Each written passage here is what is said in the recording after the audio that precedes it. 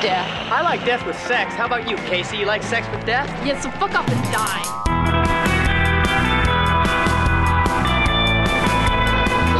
There'll be food and drink and ghosts, and perhaps even a few murders.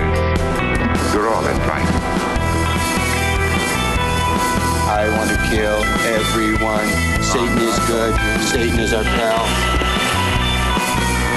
Detective, thrill me. Hello and welcome to Betrothed, a couple's guide to genre film. I'm your host, Chris, and with me, as always, and forever, is Katie. Hi, I love you so much. That was so gross. Oh my god, you make me fucking sick. I know. I used to love you a little bit. We are going to guide you through the quarantine times, to get started, because look, we started this thing during the quarantine that is going on worldwide. So just figured we'd reinvent the wheel. Yep. And sit down in a room while we're stuck here and talk about movies. Well, getting through B movies is a really important part of our relationship and learning how to, live together for 10 years, a little over now, tolerate one another and, find the middle ground, the common ground. I mean, it's not a surprise that the B movies came to you. Yeah. I didn't have to learn to deal with it. Correct. And as I sit in this beautiful room full of memorabilia and man toys, that most of which I've purchased for you. Dirty. Well, I'm being saluted by Picard and threatened by Freddy all at once. Multiple Freddy Kruegers. Multiple. It's delightful, and I have enabled you quite a bit. Many of them have been betrothed upon you from me. Betrothed. Bequeathed. Bequeathed. Bequeathed? That's a different thing. Oh. So we are here in Texas. Yes. And we have a lot of friends in Los Angeles who used to live in Los Angeles, and I'm really miss it a lot, but I'm kind of glad right now that we're not there because we kind of can be in the suburbs here in the midst of all this quarantine lockdown stuff. The highways are quieter than it was during Carmageddon. Yeah, so for like this moment, I'm kind of glad we're in North Texas. Yes, I want our neighbors to take it as seriously as those who are in a denser populated area, such as Los Angeles, because it's coming. But we're doing great, and we're enjoying our time by digging into some great films. Yeah, and just weird shit, man. A little bit about us real quick. We are, I used to record podcasts and produce podcasts for Jake and Amir's HeadGum Network. Did that for a long time, and now we're out here because Katie runs a speech and occupational therapy clinic out here in this area. She's doing her thing. But you have a degree. I do. I'm using it so well, but I have a degree in writing for entertainment. BFA in screenwriting, basically. Yes. So that really helps with movies like this that clearly don't have a script. Well, I think that the editors probably deserve an equal writing credit. I hope that they earned their 49%. Well, what we're talking about today is the 1994 classic Tammy and the T-Rex, also known as Tammy and the Teenage T-Rex, apparently, according to the titles. I had a moment of confusion in the beginning where I wasn't quite sure if it was Tanny and the T-Rex. Okay, I thought I saw Tanny as well. I swore I saw it as But then every card. time they call her Tammy, and it is written Tammy. In fact, as soon as it was over, I had to Google and image search, and all of the artwork I could find, which, by the way, beautiful artwork for this film. It all says Tammy with M's. Oh yeah. Well, that's the re-release poster. So basically, this movie, it didn't really come out. It did. So when this movie was made, Just like Byron. Exactly. So this movie was made in 1994. Or I guess 93. I don't know. I think it was made in 93 and released in 94. It was released in 94 regardless. They had originally taken it and cut out all the gore and all of the dirty stuff and wanted to make it like a family-friendly thing because it's got a T-Rex in it and it's goofy. So that was sort of the original thing, and so therefore it clearly disappeared. Well, we came so far with Jurassic Park that they knew that they had the kid audience with the dinosaurs. Well, that's what's so crazy is this is on the heels of Jurassic Park. And the puppet is beautiful. Yeah. It's the digital shots. No, it's not. And let me tell you why it's not. No, it's a puppet a mother would love. I have a little bit of background on this because I did. I went on this website, Wikipedia. Oh, Yeah. Basically, what happened was this movie disappeared. There's a reason why you probably never heard of it, or you just heard about it recently. When the movie came out, like I said, they cut out a bunch of stuff and made it try to make it family friendly. That was not a good idea because this movie was clearly made to just be some gonzo bananas weird movie. Oh, it's art house. I wouldn't call it art. When I tell you how it was made, you're gonna. It's, Amazon and Shudder call it art house. Okay, you could call it art house. I don't know what house that is, but it's an art movie. Yeah. So when in 1994, I'm gonna just basically read this off of Wikipedia. Quote: The director Stuart Raffle says he was approached by a man who owned theaters in South America, and he had an animatronic T-Rex, which was going to a park in Texas. And the quote he was quoted as saying, "The eyes worked, the arms moved, the head moved. He had it for 2 weeks before it was going to be shipped to Texas, and he came to me and said, 'We can make a movie with it.' I said, 'What's the story?' And he said, 'I don't have a story, but we have to start filming within the month.' So I wrote a story in a week." That tracks. That tracks. They say that all the locations were within 25 minutes of the director's house. This also tracks. There was a large fire apparently that took place during the shoot, and you can see some of the smoke in some shots, which I didn't notice. I noticed a lot of nonsense, but I didn't notice that. There was one shot I noticed smoke, and it was not supposed to be there. Well, then that was where it was. Where was that? Because I wasn't even paying that close of attention. That was the first shot where we meet the mechanical T-Rex, and the fog machine was clearly broken. Oh, I wonder if that's what that actually was, or if that was even the fog machine. I don't even know if they had a fog machine. Could they afford a fog machine on this? It was just some guy smoking a lot of cigarettes in the corner. There was a lot of cigarette smoking in this movie. And no ashing. No ashing. Big, long ashes. They said that the first few minutes of the movie took place in Newbury Park, California, at Newbury Park High School, and they straight up used the mascot and of the high school and their colors and decorations. So it's literally just that high school, and that high school's everything. Go Panthers. And then, so when they released it that way, it disappeared. I feel like there had to be, because the two stars of this movie, and they are definitely stars in this movie, are Denise Richards and Paul Walker. I mean, rest in peace. Yeah, R.I.P. But they had to have some hand in keeping this buried, right? Because no one even heard about this movie. Like, no one knew anything about this movie until just the last couple of years. Because Vinegar Syndrome, they distribute a bunch of strange movies like Arrow Video and all those other type of boutique art house hard media releases. They, in a way, yeah, they do a lot of grindhouse stuff, a lot of weird stuff. If you've never heard of it and they can find it and get it mastered and put out, they will.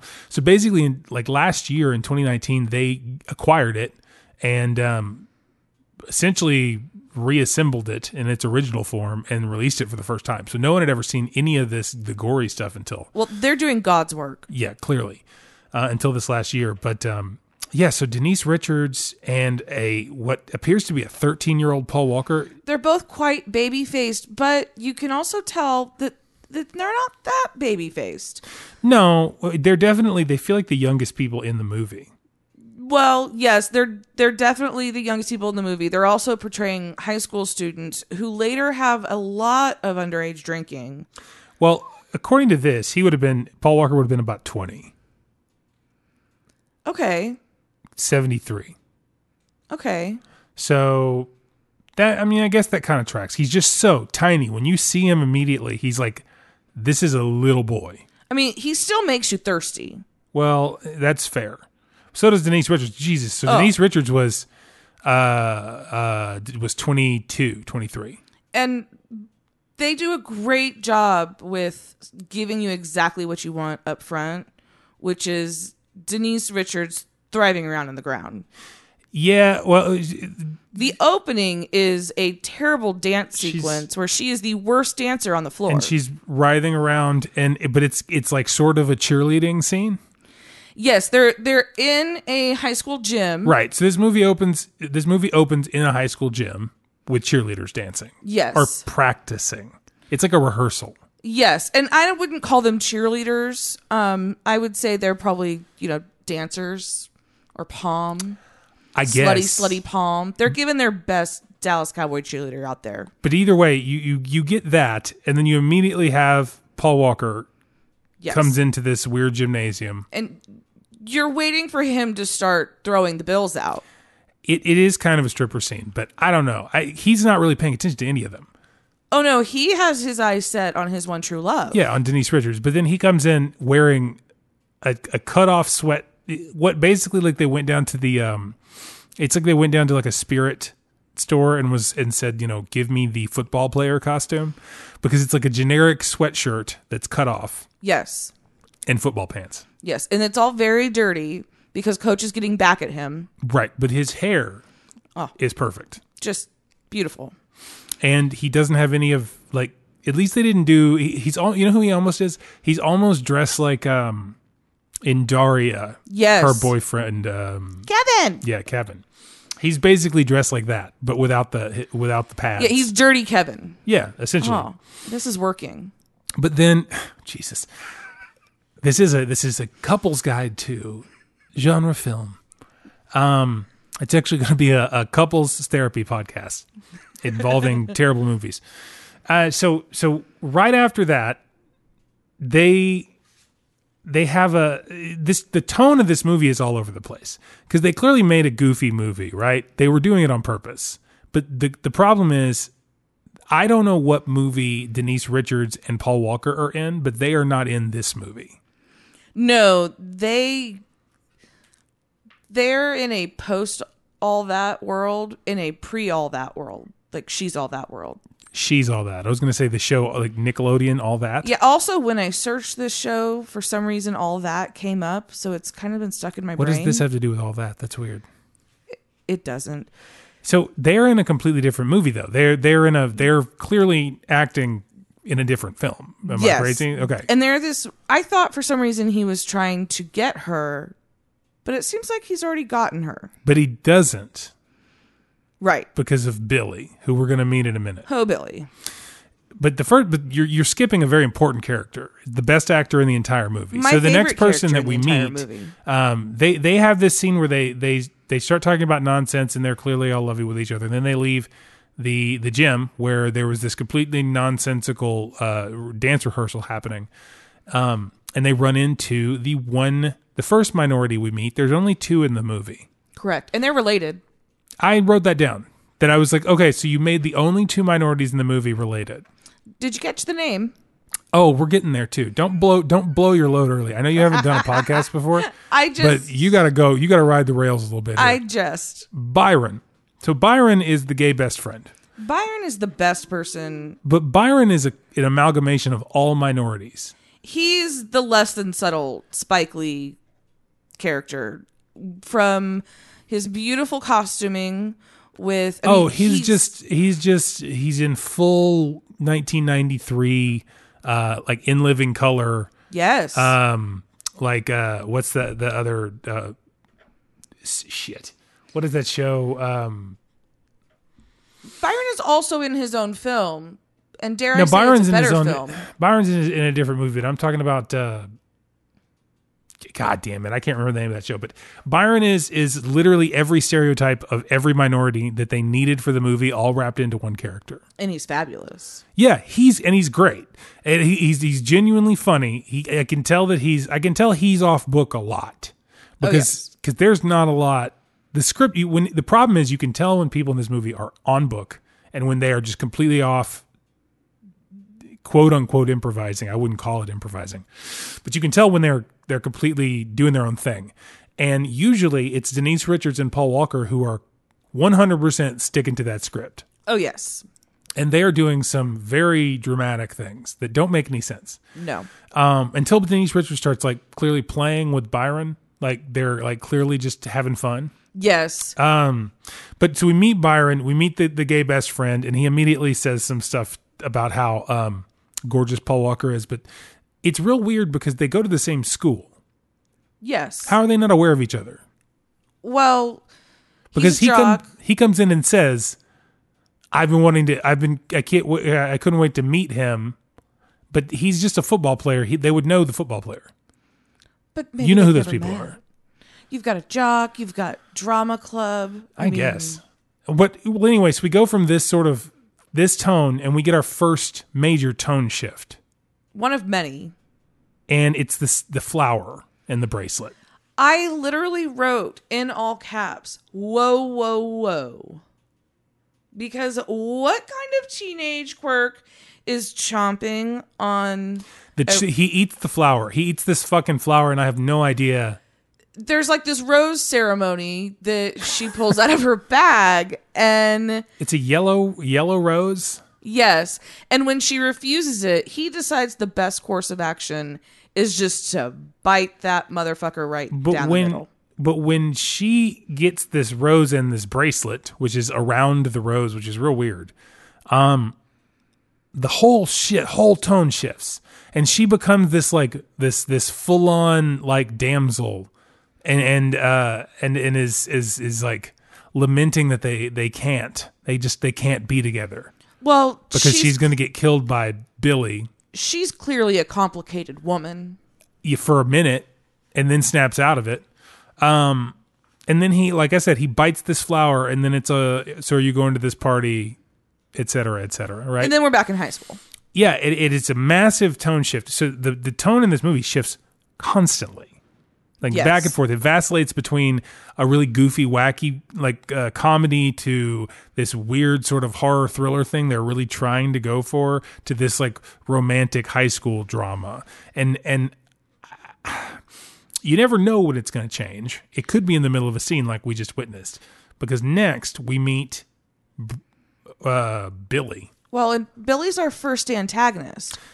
Much like you don't know what direction you're going in, Billy is just... One of the guys that is a bad guy. I don't know who I had a moment midway through this movie where I couldn't figure out who the antagonist was. Yes. Not because there were so many of them, but because they were all so half-hearted that I don't know really what they're trying to accomplish. Well, but when Billy shows up, you get that feeling. Billy shows up and he immediately starts beating the shit out of Paul Walker. Like, immediately. But not just beating the shit out of him. Like, I wrote down, Billy is an amateur wrestler because he was doing like WWE moves on him. Like, there was no choreographer. There was no fight coordinator on this Just set. elbows and jumping, and my personal favorite, and you can only imagine what my personal favorite... Oh, you're talking about the dick grab? Oh, the Dickie Doorknob. The dick grab, followed by the double dick grab, was remarkable. So they were doing... This was way before... who's that wrestler that does the dick throw? Yes. He's great. I can't remember who it is off the top of my head. Definitely worth looking up. However, so the midst of this fight, Billy reaches down and grabs Paul Walker by the nuts. Just straight up grabs him, and then talks about how he's grabbing him. yes, Like he's selling it. And then Paul Walker reaches back and grabs him by the balls. Now, I would be remiss if I don't pause to recount how horny the onlooking blonde girl is during this whole interaction. I don't know which one. Oh, was one of the bad guy girls? Yes. The ones that all look sort of like Christina Applegate and Don't Tell Mom the Babysitter's Dead? That one specifically, Yes. the blonde. Looks exactly like Christina Applegate and everything in there. And I'm here for it. Oh, yeah, all day. She's so hot for this fight. Yeah, and... She's so hot for everything. Well, because the fight ends while with them just essentially jerking each other off. Yes, but she's horny from the get-go. She is for the whole movie until her untimely demise. But the cops show up. Which is great because you know it's a big fight when the teachers and principals don't get there, but the cops get there. Well, they're doing this double dick grab thing, and it slowly develops into like a bit. Yes. Like it's no longer the fight. Now they're doing a bit. The cops show up and it becomes a full-on bit. And it's a standoff. Because we're meeting our we're meeting our two comic foil bumbling police officers Yes. who are awful. Oh, they're vastly underpaid for their performances. It seems like they weren't written. They just told them to do sort of a Smokey and the Bandit thing. Yes. They were just like, do that. And they did Yes. that. Just don't stop. But that's all they did. And so they make them split up, and then Paul Walker admits he was wearing a cup and laughs about it. So was he faking? That's my question. Or maybe there was some cup pinchage? Because I'm not 'Cause experienced. He's feigning pain this whole time. Oh, he looks like he's in real pain to me. Side note, if you grab someone by the junk and they were wearing a cup, you'd know. Especially a fellow junk holding member. I'm just saying a cup, but a cup feels like a huge hard piece of plastic. Right? It's not, you're going to know. I don't know. Maybe he thought he was also really into the fight. But I also heard that cop say at one point to Billy, like, don't you know the school has a restraining order on you? Yes. So how can a property or like a school put out a restraining order on a student or former student? I don't know how that would be possible. How Billy is connected to the school is very confusing. It sounds like an expulsion gone wrong. That or like he's like an older boyfriend Yes. that used to go to that school. And so many of his younger girlfriends have put restraining orders on him that the school just put a standing restraining order. Yeah. No, I don't know. Maybe the school just put it out that he can't be anywhere near the school. Maybe there's a restraining order from like someone who works in the school, I don't know.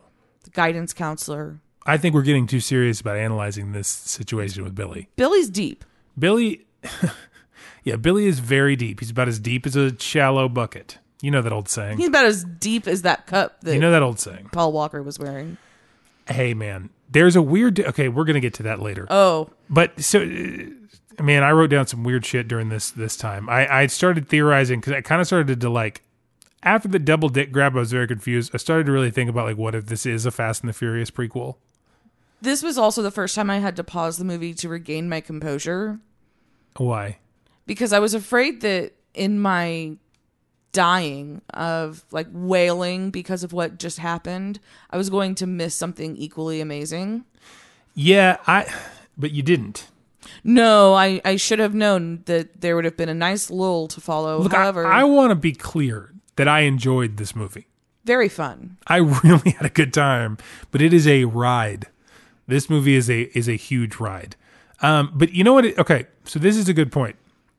So at this point, did they go? Did this is where we cut to our mad scientist for the first time? Yes, this is a very interesting, and there's something very Steve Jobs about that turtleneck that he's wearing. That's all I could think of. It was very Steve Jobs. But he comes in and he's the most arch. So the guy who plays him is Terry Kaiser, and you know who that is, right? Yes, That's Weekend at Bernie's. Yes. That's Bernie. the Bernie. So first of all, I'm like, okay, so this is Weekend at Bernie's. He is doing the most arch villain mad scientist character you could possibly imagine, and it feels like there's no script for him either. He's just doing the most. He's doing everything. I mean, but what he's not doing, my second favorite character in the entire film is doing. Helga? Yeah. Oh, Helga. Helga cannot keep things. Helga is his sort of just assistant. His muse. Slash it's like his significant other. Sort of his girlfriend. Muscle when he needs it, despite the black belt that we will soon meet. Oh, we're going to meet him in a second. But let's talk about Helga. Helga, I got a real thing for Helga from the get-go in this movie. And I think it's just because she sort of fits this profile of women that we've talked about that I happen to be attracted to. But the problem is Helga can't stop putting things in her mouth this whole movie. And it starts slow. Helga's very mouthy. It starts slow, and I started noticing it a lot. She starts kissing Paul Walker a lot, putting things in her mouth, and then she starts eating things and putting more things in her mouth. And then as the movie progresses, she puts more and more things in her mouth, And even she starts gross touching things. herself more.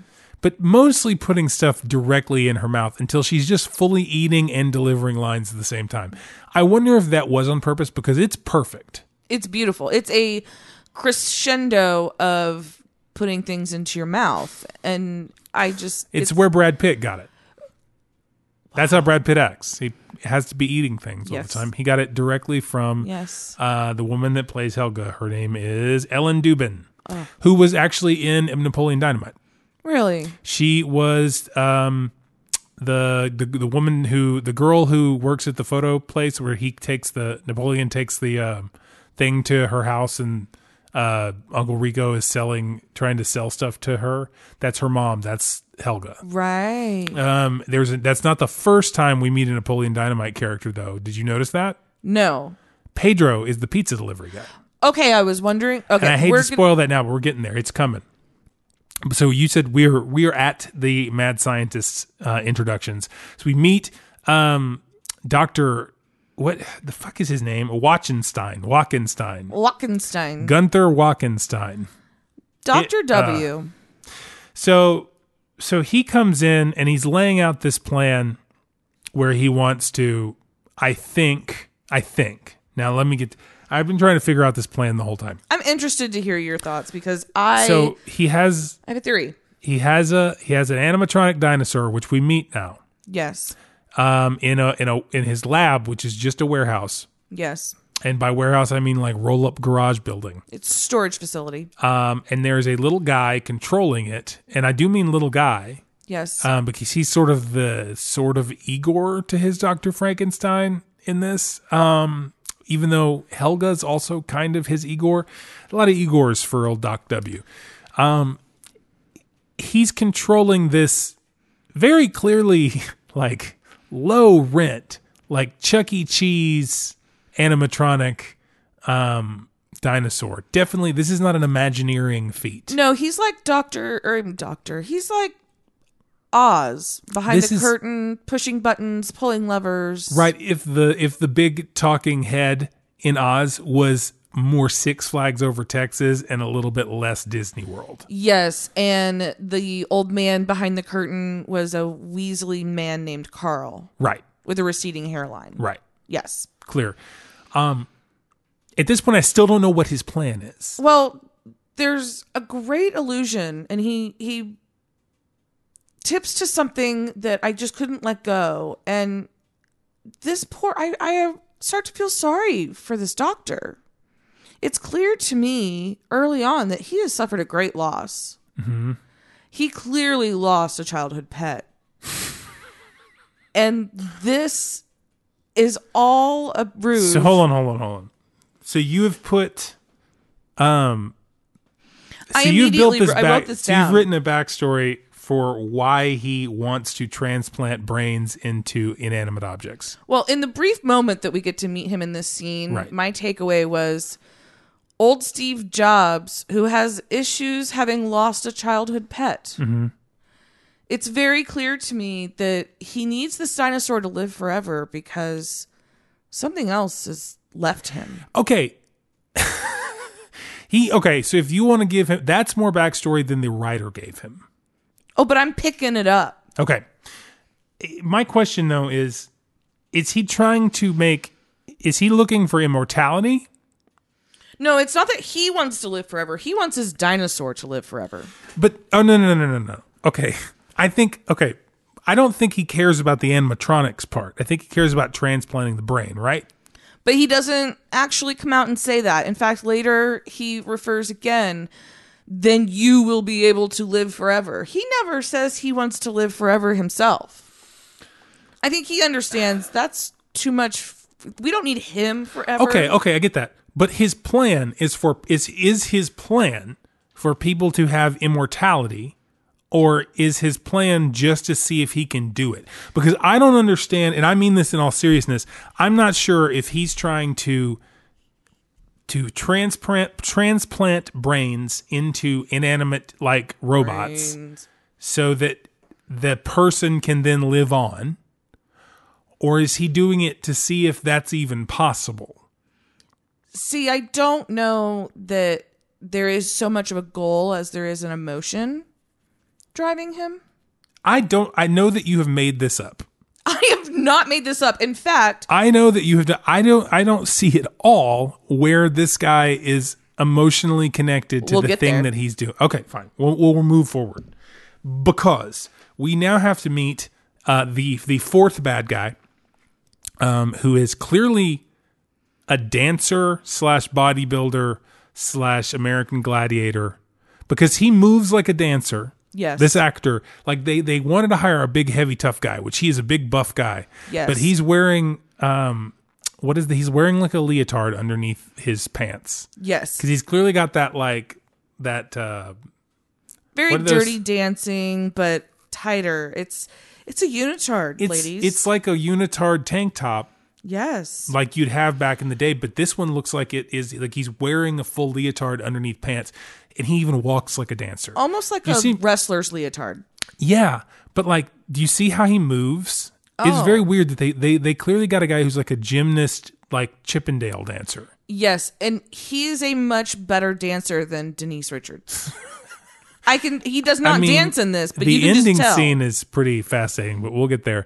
So then he comes in and they want to show that this dinosaur is strong. So they have the dinosaur basically rip off, like bite a log in half, and immediately pick. Okay, so the dinosaur with the tiny little T-Rex arms picks up a barbell and throws it. Well, you need to remember that our fourth antagonist is handing him these objects so that we can see, for a buff, beautiful queer man such as him, how difficult these objects are to wield. Right. So that we have some comparison. Like, that's not just a 45-pound barbell with 10-pound weights, which it is. They do that in a stroke so masterful, I'd expect to see it at only the finest regional institutions. Correct. Of theater and thespianism. Yes. It's pretty rough.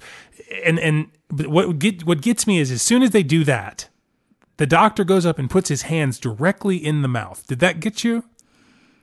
But he goes up to give his monologue, and homeboy puts his hands squarely into the teeth of the thing that everyone just told them to be careful of because it just ate a log in half. Well, he trusts his Igor, who's operating the robot. He does not trust that guy. No. So throughout this whole movie, there's this, like, you don't really know if this dinosaur thing is like super mobile and it can just wreck and destroy everything, or if it's just an animatronic robotic dinosaur. Like, it vacillates back and forth from whether or not. Well, we see it kick the shit out of some asses. Oh yeah. Oh, for sure. Well, we're getting ahead of ourselves here because we have to understand that he's laid out that he wants to put a brain in this thing. And more than anything, it pisses off the little Igor guy because he's convinced that there's no way a brain is going to be better than his computer. My computer's way better. Because in 1993, a computer scientist, which is what I'm guessing Igor is, to be able to handle and run all this stuff, would have no idea of the computing power to brain conversion. Especially since he appears to be using a computer that he transformed from a 1950s operator system where he's just plugging wires in back and forth. It's not even I don't know. I mean, we're still kind of at a lost point in computing in like 1993, 94. We still don't understand it as a culture at this point.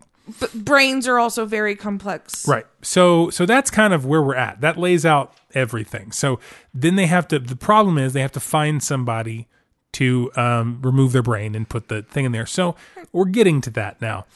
Yeah. So they now cut back to, this is where we cut back to Denise Richards' house. And she's, Yeah. So Denise Richards is hanging out and she's crying and still in a completely different movie because of what happened earlier. Because during that fight, I forgot we didn't even mention this. Denise Richards just starts screaming. Oh, she lost her shit and ran away. When they were fighting, she started screaming at the top of her lungs and then just disappeared. Scream queen, ran away. That was her, last straw. She just couldn't take it. So they go, she's at her house, she's crying. She calls Paul Walker. But you know what? When I'm crying and upset, I too get very horny. Apparently. And but the thing is, I actually thought this scene was really good. It's not for this movie, But I thought this scene worked pretty well because she calls him and they have it's a very high school scene of her being upset about a thing that happened and him being that guy who's still trying to hook up with her. So he's being very nice. Yes. And then she has the very stereotypical, like, I need you right now scene. Yes. And then when she needs him, Paul Walker does the most real thing I've ever seen. It's his reaction to that where he gets all giggly and excited and everything fully changes and he's going over to her house. It's very real. Oh, it was great. It was very real high school boy stuff. Well, I wouldn't put an age on it. It was any man who knew he was going to get some. Now, I mean, particularly, I thought it was a really real high school. And I loved that he had to keep running back for things, especially the one condom in his nightstand. Did he do that? Yes. I didn't notice that. Yes. Either way, I thought it was very real, and I mean that I'm not kidding. I actually liked that scene. The problem is it has no reason to be in this movie. Well, it gets Paul Walker over to her house. Oh yeah, no, there's 1,000 ways you could do that. I'm just saying, why did they do an actual, like, sort of okay scene in the middle of this insane movie? That's the question I keep asking myself. It was an accident, clearly. Because there's not a lot of them. So Paul Walker comes over to her house. Yes. And this is where we see him driving the only time we see him driving that little Ford Ranger for like a split second, and then he abandons it. Well, he has to park in front of her neighbor's house because her parents can't see that he's sneaking over to see her. She's a very mature teenager with her own room, her own phone line. Yeah, she low-key had her own phone line. They made that really clear pretty quickly. So this is an area, okay, kids. So back in the day, pre-internet, when everyone had landline phones, pre-internet, pre-cell phones, pre-pagers. Not pre-pagers. Pagers were around at this point. During. Oh yeah, pagers had been around for a minute. Drug dealers be using pagers from like the 80s, but it was just not everyone had a cell phone. But so you had your own phone line. Correct. So basically, you had two phone numbers in the house. I had a teen line. So in my whoa, explain this to me. In my bedroom, I had a phone jack, and it happened to be its own telephone line. So why is it a teen line? Excuse me. Well, it was sold as a teen line. Your teenagers taking up all the time on the phone. This was back when you had to pay for call waiting. So it was like a cheaper plan that didn't have like long distance. Don't miss that important call from your boss because your teen is taking up time on your phone. I get the marketing aspect, but I'm just like, so was it like I guess it doesn't matter. I've gone off the rails. I'm completely interested in this like old phone line system thing. But so basically she has two phone lines because her dad calls her. So Paul Walker climbs the trellis, which I'm still trying to figure out. Is that ever been actually humanly possible? It happens in so many movies. I've climbed a trellis. Really? Because I feel like every trellis I've ever seen on the side of a house is like that cheapy lattice. It is. How can you climb that without breaking it? You do. Okay. It's not a successful endeavor. I didn't sneak out a lot in high school. Well, I started sneaking out in middle school. Okay, that's fair. I didn't. So in middle school, it was definitely time for trellis. You're still a little bit smaller. I guess so. But Paul Walker's a grown man at this point. He is. And he's climbing above a garage onto this, through this trellis, onto this awning, into this girl's window on a very well-lit suburban street. And he handled that all very well until he got in the window. And then I've never seen the most awkward, dumb, for no reason, him crashing into everything. Oh, but hold your shit. Right before he gets in that window, I spy with my little eye. Oh, yeah. So the bad girls in their convertible Jeep. I don't know why I said Corvette. Pull up and see him going in there. And then their initial response was to call her dad, which was weird. Sure. Because that's just some I'm just going to fuck with you. But that's not good enough. Business. We're going to call Billy and the boys. Right. So they do what everyone else watching the movie thinks that they're going to do and call Billy, to let him know that his ex-girlfriend, who he should have nothing to do with, but is his ex-girlfriend, is fooling around with this guy that he hates. And then, okay, so this is my other confusing thing about this. I'm going to get into character development in this movie, and there is none.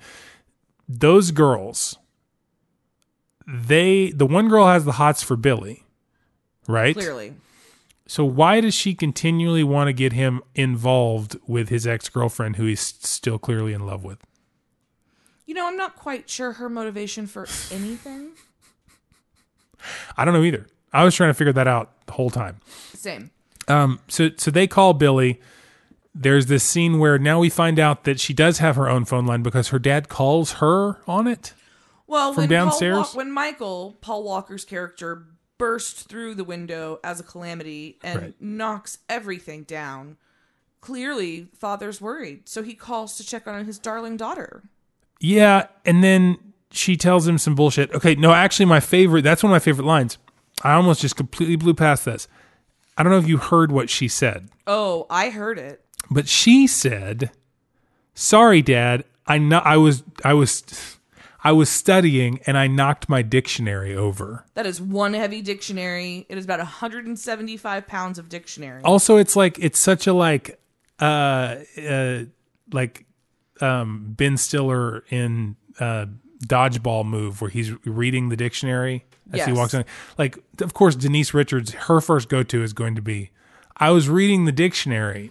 Well, I was studying and I had to look up what the word studying meant in the dictionary. It's insane. But they cut to her dad and mom downstairs drinking tea at like 10 o'clock at night. Sure. Out of a full tea set, which is a weird move. Yes. And then Billy and them pull up outside. Oh, they don't pull up. They pull up like it's the fucking Purge. Oh, yeah. All of them pull up outside. All of them are driving convertibles, which was weird. Everyone in this movie that is a bad guy is driving a convertible. They've got some sweet cars. Except for the German guys. They're driving that weird... I didn't really pay attention to what it was. But so they all pull up, and then her dad, instead of calling the cops or doing anything, he gets up to try and handle it. He's the worst dad. Like, he's not a good dad, even in movie dad standards. He's terrible at being an adult. Correct. So he that guy, I would watch an entire movie based around just her dad. So Billy and them bust in, run upstairs, and Paul Walker escapes out the window. Yes. Run, Michael, run. And did you recognize that guy in Billy's entourage? Oh, yes. The Weasel? Yes. The Weasel, Sean Whalen. That guy's in every 90s movie as like squirrely redheaded guy. Yes, and he's usually sidekicked the antagonist. Oh, yeah. Which is why I was confused. Is Billy the true antagonist, yes or no? Oh, no, because Billy gets his shit taken care of pretty quick. So what I find most amazing about how Michael gets away from this is that he has the ability, even in human form, to outrun these gangsters in their cars. Okay, so this is quite a while. So as soon as Paul Walker escapes, they all go chasing after him. But Paul Walker doesn't get back in his car. No. That he pulled up in. Yes. We saw him get out of a vehicle. It was facing the wrong way. See, he had to run. He just starts sprinting. And then 3 different vehicles, a Jeep with no top on it, a Fox Body Mustang with no top on it, and what I'm assuming is a GTO. It is. It's a Pontiac GTO. I paused the movie to check. With no top on it, because it's hard to light. Yes. When you have tops on it. So they just went, let's just get 3 convertibles. Who's got convertibles on set? They drive after him in our first low-speed car chase of this movie, because there's a couple of low-speed car chases. But this one has 3 cars full of people chasing one person on foot. Yes. With baseball bats. And they can't get to him. No. And they keep telling him to speed up to get him. Yes. Why? Paul's quick. Paul Walker really fast. Oh, he's fast and furious. You can already see it. And so they hit him with a bat. Oh, they knock him the F out. And then they kidnap him. Oh, they continually beat the shit out of him with a bat. And it's really bad fight choreography. He never makes contact with that big rubber bat. No, and he comes away basically unscathed. Oh, yeah. And they throw him in the back of the trunk, so he's knocked out. Yes. And then, multiple concussions. And then this is where we get to this is where we get to one of the weirdest points of this whole thing. So they keep driving, and they drive to a gate, to a big fence, get out and use bolt cutters to cut and go into this fence, right? Yes. Then all of a sudden we see a lion. Well, we do get a reveal as we pull through the gate in our cars that this is the wild animal park. Okay. Hang on. I missed that part. So it just says Wild Animal Park. This is correct. Right. So all of these, so there is so what I'm trying to figure out, and this is what I couldn't figure out. So in this town, Yes. there is a very large animal reserve. Yes. Or animal preserve, where all of the large predatory animals are allowed to just run around free. Yes. In the middle of this small town. Yes. And the fence is closed by one single chain. Yes. That you could just cut with bolt cutters. Yes, and you should also note that it's a low fence too. It's not like a big super high fence. No, at first when you're pulling up, you think that they're going into a cemetery. That's the type of wrought iron gate fence that we pull up to. It's no way it's keeping massive. So in this scene, there is a lion. We see the lion. We have the school mascot, a Black Panther. Yeah, there's a panther in there. There's a cheetah at one point, which I'm not sure if it's stock. I think that was probably stock footage, but they legit. No, that cheetah was probably in there too. But they legit got a bunch of animals for this, and you know they did because the lion. Oh, the lion attacks Paul Walker, but we're not even to that point yet. Oh, so we pull through there, and Billy's full of those like bad guy lines, like teenage bad guy lines. At one point, Weasel asks him like, "How far are we going, boss?" He keeps calling him boss, like they're in some mafia thing. And you should note, Billy is and not Billy over 6 foot tall. You should not be calling him boss. Billy is a very small man. He's on some daytime soap opera, and I can't remember what it is. I actually wrote down the quote. Okay, hit me with it. How far are you going, Billy? I'm going all the way. And then they high five. It is. Fuck yeah. Yep. And so whatever that means they're driving into this strange nature preserve that's the lowest security I've ever seen. And then they take Paul Walker, pull him out of the car, straight up let him go. Because their bit is that they're going to leave him inside of a large animal preserve. Granted, remember, they know there are lions and tigers, et cetera, in here, and they're all in convertibles. They get Michael to thank him for letting him go. Yeah. What would you say if I just let you go? Thank you. Would you say? Thank you. And then they do. They let him go. And then there's this whole, are you going to tell him? No, he'll figure it out. Because he immediately gets mauled by a lion. Well, pretty much immediately. Good on him for having the keen sense to notice all these big cats that weren't there before, smacking their lips at that tight ass. And then immediately he runs up a tree and encounters a jaguar. That's where he encounters the Black Panther. And he realizes while he may be able to outrun the lion, he'll never be able to outsmart the lion. He doesn't have time because that lion fucking mauls him. Mauls the shit out of him. And there's a decent amount of blood. And then a game warden shows up in a Jeep that has literally taped on the side of it in just tape letters, warden, game warden. Yes. On the door. Yes. You know, their finances were cut. And my other question is, why is a game warden at this big cat park, like this at big the wild animal park in the middle of this city? Is it a city park? It's also not a hunting thing. No, it's clearly a preserve. Right. Why else would you be locking people out? Why is the game warden there? There should be a caretaker. Again, I have more questions. There's a lot of questions. But see, there won't be answers because they didn't think about any of these things. He wrote this in a week. Correct. And he says at one point I read that the director said, like, I wrote it in a week, so it's pretty thin at points. Like, yeah, buddy. It's pretty skinny. Yeah. So quickly, the game warden calls an ambulance. He is rushed to the hospital, and Denise shows up to the hospital. Did you recognize the hospital? So they even show the sign. It's Linda Vista Hospital. Yes. So that's that old hospital where they shot a lot of stuff in LA. And that is, I'm pretty sure that's the one that's super haunted. Very. And that they've done like ghost adventure shows and shit on. It absolutely is. So Linda Vista, you can look it up. Tons of stuff shot there. I think they might have shot some of Scrubs there.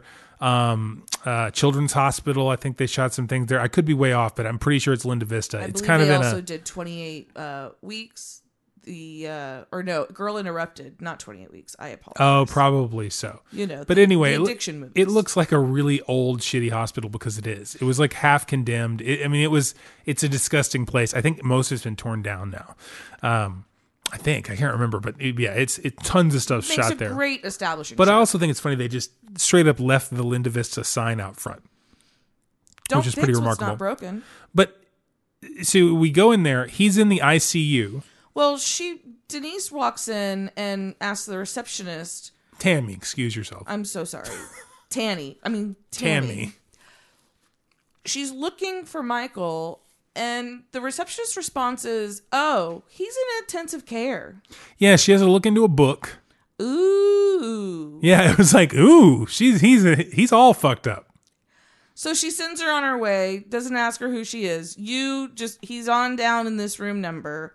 Have at it, which is great because it establishes her, responsibility and, as the gatekeeper of the hospital, because she does a great job of fact checking when other people show up. Oh, that's my other question. But when they get to this room, which is not an ICU room at all, of any hospital I've ever seen in my entire life, it's straight. Everything in there is still from that hospital. It looks like it's out of like the 1930s.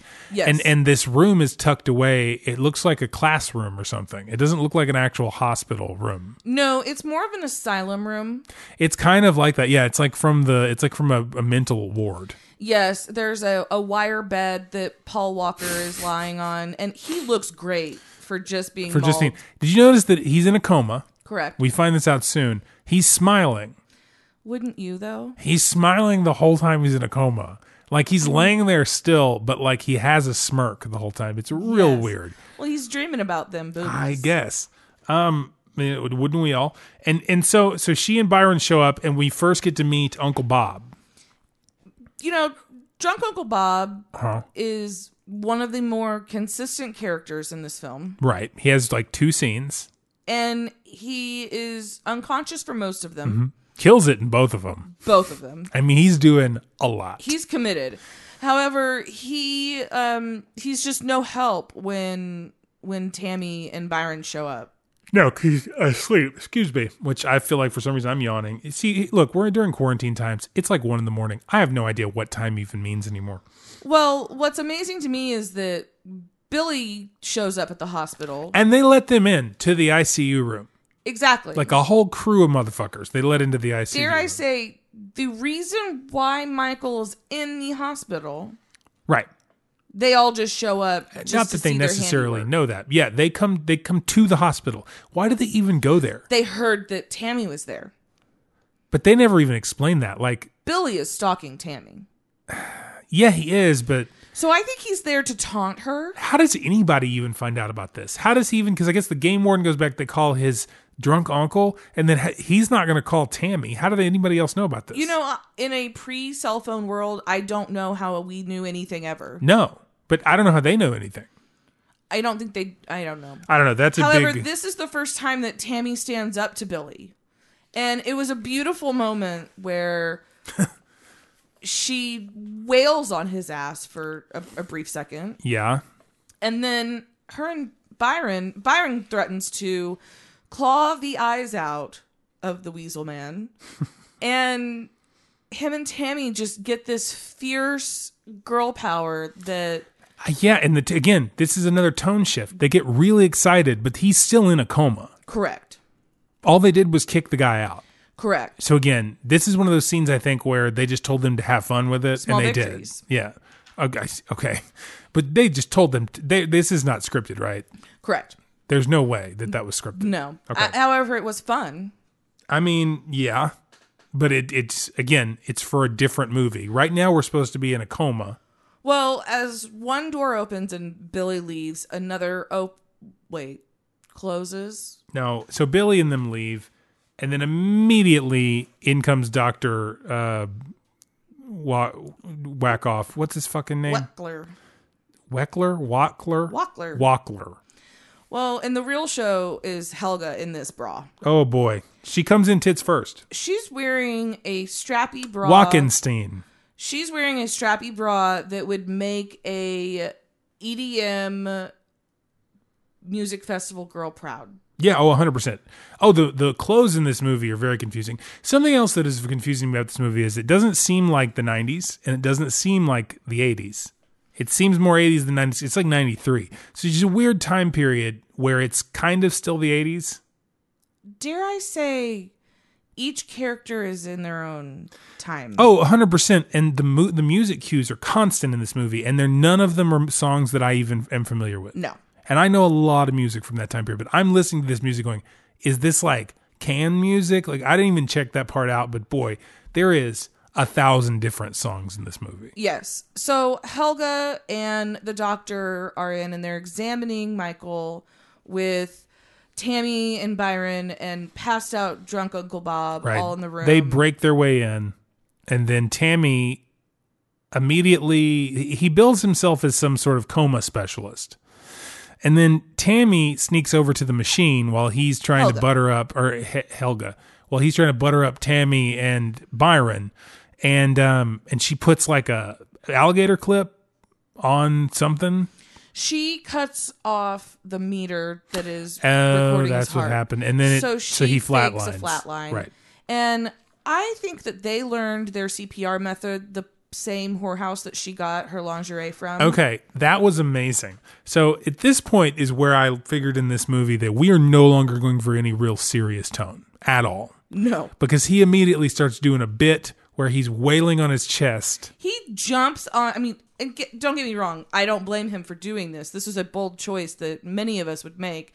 Right. He jumps onto the bed, straddles Paul Walker, starts slamming on his chest, with 2 fists, screaming, "Live! Live! God damn it, live!" and then he immediately goes, "Well, I tried everything I could." Well, and Helga's Frenching him, giving him mouth to mouth. Yeah, and at one point, during this, Byron is just gaying it up.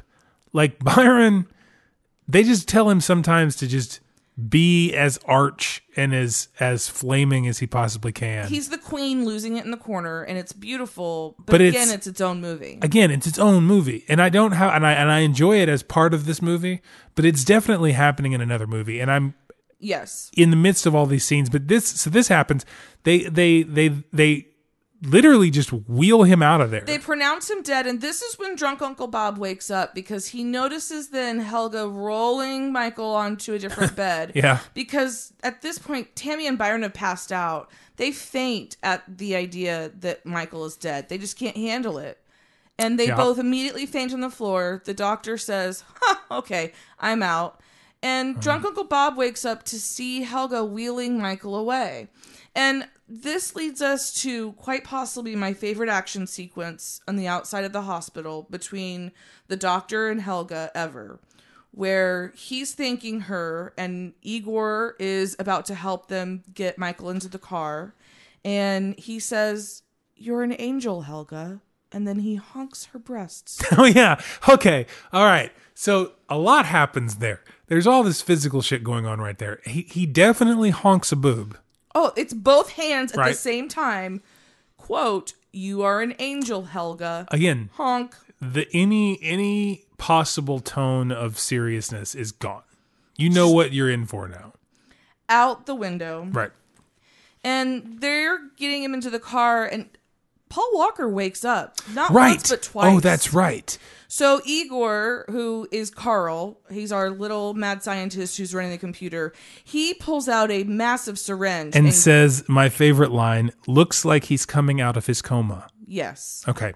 Yes. Just wanted to get that in there. So this briefly puts Michael down. However, this giant syringe is not enough medication to keep this man down. No, because Paul Walker, it just feels real good. He pops right back up again. So what do we have to do?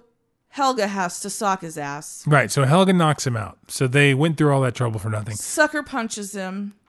They get him in the car and get him back to their weird little dungeon with their sort of laboratory set up. I don't know what. There's not like any tools in there. No, they did not go full Dexter. No.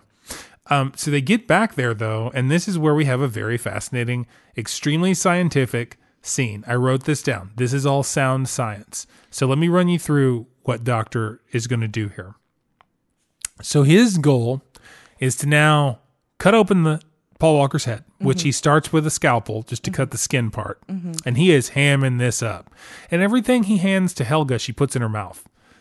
I mean, you gotta taste including it. her bloody gloves. Like, it is a real, like, this is where she really amps that up, too. Yes. And then he pulls out a straight up skill saw Yes.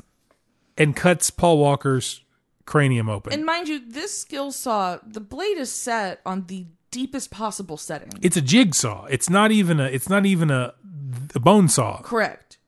It is just, I have snapped similar blades on Plywood. balsa. Yeah. I mean, I don't know what. Also, he would have just cut right into the brain. That was bothering me a lot, too. so much. However, I do have to note, the one thing that you've missed is that Paul Walker wakes up again. Oh, that's right. Paul Walker wakes up just before, right after they cut into his forehead. Yes. Well, excuse me, right after they use a magic marker to draw a line on his forehead. But don't worry, Helga's got it. She punches him out again. Helga knocks him out. And then they make a line about brain trauma. And the whole time I was actually thinking about, like, well, he's probably got CTE because he's a high school varsity football player. Let alone all the baseball bats he took to the head to land him in the hospital. He's been to begin hitting with. the head a lot tonight. Yes. Which it tells you something that And they said there's no brain trauma. the doctor's looking for Brain trauma. a brain. Yeah. I don't know.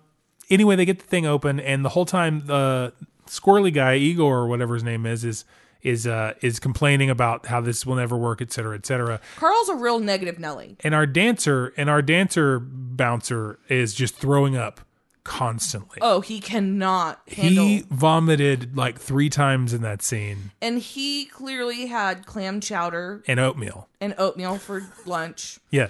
It was a rough day, but I'm really glad he's carbo loading because I don't want him to, faint Oh, yeah. during the aerobics class he's teaching later. And so they get the brain out, and they... well, they got to test it. They got to make sure, this is an amazing machine. right. So they take a moment while it's Oh, still that's in my favorite. Paul Walker. Right. And they press it. They press on the center of your brain that makes your leg lift. Yes, because all you got to do is poke at it. Right. Well, technically, kind of. They poke on that part of the brain. Yes. And then he pokes on what I wrote down as the boner control center. So every brain has a boner control center. And let me tell you, this flagpole. So this is a long bit. I mean, it goes on a couple times. He keeps pressing on Paul Walker's brain, and he gets a massive erection. Massive. Like Zoolander. Yes. And he keeps letting it go down and popping it back up and letting it go down and making dirty jokes to Helga about how he can, like, do that again Yes. if she wants it. Yes. Like, it is real creepy. He makes it helicopter around. Yes. And Helga is into it. Which is proof to me that most men will just play with any dick. It doesn't matter if it's attached to them or I mean, not. that's sort of, I guess it's fair. It is amusing. I wrote down Helga needs a Hitachi. Oh, she needs Which it is more than anything. which is a whole nother movie. Helga needs a good dickin'. Okay, you said it. I didn't. Yeah. I mean, she could get it from anyone. That's true. So they put the brain in the dinosaur, and I'll spare you the science, but essentially they connect it to the dinosaur with electronics, Correct. and then In a questionable liquid. but like electronics, Yes. and the electronics make the science work. They're kind of like alligator clip jumper cables. Yeah, electronics. It makes the science Yes. work. Yes. So they plug them up, and you got to test it to make sure that Sure. it's working. And it kicks the bodybuilder guy. And how do you know that the arms and the hands are working? He straight up grabs Helga's ass. Oh, right. That's true. Yes. And from here on in, these arms that pop out and catch things are never connected to the dinosaur. They're never connected. There's this point of view shot with the arms that they keep coming back to. Right. That is really disturbing. It's a person's arms and gloves, Yes. but they're never connected to the dinosaur. So like when he bends down to touch something or pick something up, the arm comes up from under the screen, not next to where the arms would be. Correct. So the perspective is never right. Those arms are all over this. Like, that was driving me bananas. You know, the parallel universe where the physics of this film are real is a really wacky I'm place. far too caught up in the physics of this. So essentially, long story short, at this point, dinosaurs working. So Dr. Gunther and Helga, they head off, and they're going to go celebrate now. Correct. And they talk about, again, how he wants this T-Rex to live forever. Right. I just don't know. I don't care. The problem is they tried to make that this plot where he's looking for immortality. I don't give a shit. Because it's not a plot. It's not part of the plot. Immortality. He wants this T-Rex to live forever. It's not the T-Rex. However, it's the they brain. do plan on giving this T-Rex a lobotomy. Okay. That doesn't make any sense. Why would they give the T-Rex a lobotomy? They say that they're going to give the T-Rex a lobotomy in the morning. They have to come back in the morning. So they can control it. Yes. They don't I didn't think that get any he's of that. going to wake up. So they're like, we'll wait. It's hooked up. Oh, okay. And okay. I see what you're Carl saying. was like, it's a long day. I haven't even had anything to eat. Right, and right. Dr. W's like, dude, just order a pizza. That's right. I And forgot this all is this when shit. The pizza man shows I up. forgot all this shit because I stopped caring. Like, at this point, I was like, these characters, let's move this story along. See, I'm still trying to figure out if it was a cat or a dog or what animal passed away. Okay, Katie. That set this guy The off. pizza guy shows up. And And it's Pedro. it is. It's Pedro. Ephraim Ramirez from Yes. fucking Napoleon Dynamite, and it blew my mind for a second. I was like, holy shit, it's Pedro. And Pedro immediately gets eaten by the dinosaur. Yes. Or no, does he eat him? No, he gets scared, drop the pizza, and run away. Yeah, he runs away. He gets away. He doesn't kill anybody yet. This is where Big Guy and Carl come back in to eat their pizza, which I have to be honest is the worst looking movie pizza I've ever seen. It's clearly a frozen pizza. It's up there. Like, it's clearly a frozen pizza, Clearly. right? Yeah. Yeah. And I don't think it's thawed either. I think it's still frozen while No, I they're think eating it's it. cooked, but that's how those things okay. look horrible. Yes. And it's Again, I can't see Katie's mouth, so sometimes I have no idea if she's being serious or not. She just says shit, and I'm just like, so how's this different than yeah, normal? no, it's, well, usually I can see your face. So they start eating their pizza, and the buff guy starts desecrating Paul Walker's body. Yeah, and weirdly, Carl gets upset about it for a second. I don't understand that. None of that made Well, sense. see, it gives Carl more work because Carl has to put this body back together. He has to he get it back to the morgue. Staples it together with a nail gun. Yeah, he makes a big show out of stapling Paul Walker's skull back together. But they want to make sure no one notices. But But it's it just is- straight up staples. I have never seen such a large staple gun that is air powered. Yeah, because it's not a staple gun. It's a fucking nail gun. Oh, that's right. Like, it literally is a nail gun, but staples come out of it, apparently. So, essentially, at this point, He's taunting Michael the T-Rex. right. We're not even halfway through this movie at this point. It is, how long have we been doing this? Like an hour. Okay, so T-Rex comes to life, squashes the big buff guy. Oh, yes. I mean, steps on his chest, squishes him, and then also squashes Carl, Bites his head off. right, but flattens Carl. That's... we're going to come back to this. Because they find Carl flat Yes. later. I didn't understand that. So basically, T-Rex starts killing shit and bails. So at this point, we know it's Paul Walker. Oh, right. So when he realizes he's in the T-Rex body, that was an amazing scene because those little arms pop up and Paul Walker starts touching. He goes over. I laughed really hard. The T-Rex goes over to dead Paul Walker and gently caresses his face with his little tiny T-Rex In fact, arms. I genuinely wrote that he bites off Carl's head before gingerly touching his old face and then roaring in disgust. But then he picks up a mirror It's just lying around. that was lying around and with his little dinosaur arm and looks at himself. Yes. Okay, so after he panics and leaves, there's some weird scene with an old lady in the alleyway where she's putting in bets with her bookie, and then two other random people that happen to be walking down this clearly industrial alleyway park. Yes. Think it's a fake dinosaur, and then there's that bit. They're popping out of a speakeasy. This is all filler. Yes, it's a city night, but this is really getting us to where we can stumble upon the party. Right. So we get to this party, which I'm not sure at whose house it is or if it's a high school student, because at one point you meet this bartender, which I'll get to. And I have a lot of questions about. Okay, so they're at this party, and it's your average high school 90s party, I guess, but the problem is it's clearly like a wealthy person's house, because there's like a cabana at this party. But like not a nice cabana. Yes. Like one that you'd find at like a flea market. There's a little bit of a rockabilly vibe, because there's a dance floor with a stage, and then there's this area with picnic tables where people are hanging out, and there's drinks, and there's just white trash grinding all over the place. Yeah, lots of white trash grinding. There's a point. Okay, so I have a question. Tammy is back at her house at one point, right? Well, so she goes from the house, but she goes to this part. She does show up at this party for a minute. She shows up to the party to see Byron, and then leaves because right before Billy shows up. Right. Okay. So, did you notice on her bed there's a really racist doll?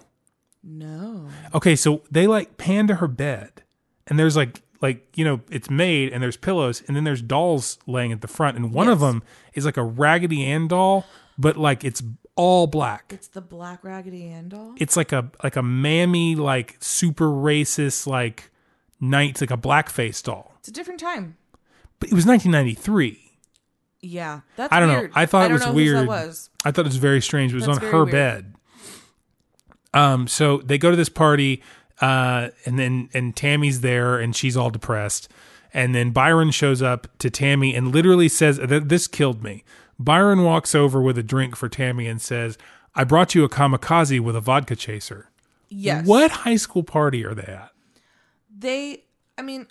There were people mixing drinks. There are 2 bars Yes. with 2 bartenders. This is a high school party. And remember the hot blonde who was horny for the fight that I was talking about earlier? Yeah. She's horny for everybody on the dance floor. 100%. So there's this guy that looks like Bulk from like Bulk and Skull, like from Power Rangers back in the day. He's a fat guy, because apparently in 1993, if you were a fat guy in a movie, you were like a tough, you wore a vest. Yes. Made of leather and some sort of helmet. Yes, an old military helmet. Like a German military helmet. He was definitely a rejected cast member from Animal House. It was, but like via this lens of the 90s, it was it's really weird. That was just like a common thing, like fat guy in a leather vest with a helmet. So we're at this party, and they're Tammy's just having a moment, because she's very upset, clearly, because her boyfriend / guy she was into just died. Yes. But they're going to be okay, because they've got the kamikazes and the vodka chasers. Yes. And then, wouldn't you know it, old Billy shows up again. Oh, Billy. So Billy comes into this party and starts shit. And probably the single best acting in this entire movie. I wrote down, if you're watching the movie, go to 44 minutes. It's the best acting that I've ever seen. It's where... It's the goodbye essentially between Tammy and Billy, because Tammy leaves and Billy's, Billy calls her a bitch again. Yes. Billy likes to say that a lot, but she says, what was the line? She said, I don't want to see you for the rest of my life ever. Yes. This will be forever burned into my brain. Ever. I don't want to see you for the rest of my life ever. So Billy leaves with this blonde, and they are... Yeah, the blonde who's been into him the whole time. After he's mad. Correct. Yeah. So, but then they cut to, because this is where Tammy leaves.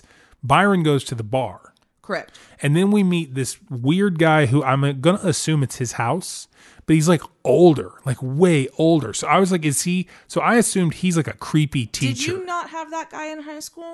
He seemed like a creepy teacher though, Katie. But see, we had that guy who hung out way too long after he graduated, who bought everyone alcohol. Yeah, but this guy seemed way older. Like he seemed like in my head, this is a creepy teacher's house who's throwing this party because he's a terrible actor. Mike, that guy was balding. But that guy, what? Yes. Wait, you're that guy, what? My version of that guy who was around way too long and older was definitely balding. He was that much older. Okay, well, one way or the other, Caveman Ken, as he says to himself, is clearly very strange, extremely socially awkward, very bisexual, and super horny for teenagers. Yes. Because he makes that clear in like 2 sentences. That's what he's here for. So he's there to like loosen everybody up, right?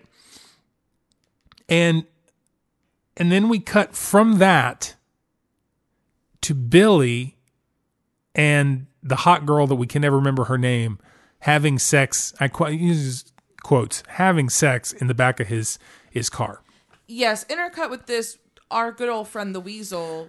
Yeah, and this scene where he's like, I'm going to come with you. No, you're a dumb idiot. So instead, he goes to take a piss, and this is where we see that Michael Paul Walker finally made his way. The dinosaur now. Michael the mechanical dinosaur. Has made his way to the party.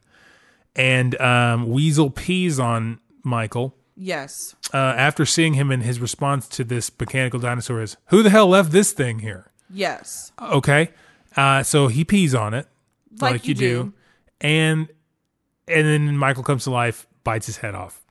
Yes. It was very satisfying. It was. Enjoyed, it was a very, so he guts him and then he bites his head off. Right. And when he guts him, it's a really bad CG. It's a really bad effects cut because he's clearly holding a handful of guts and they didn't even rip the shirt open and he drops it and it's just him wearing a shirt.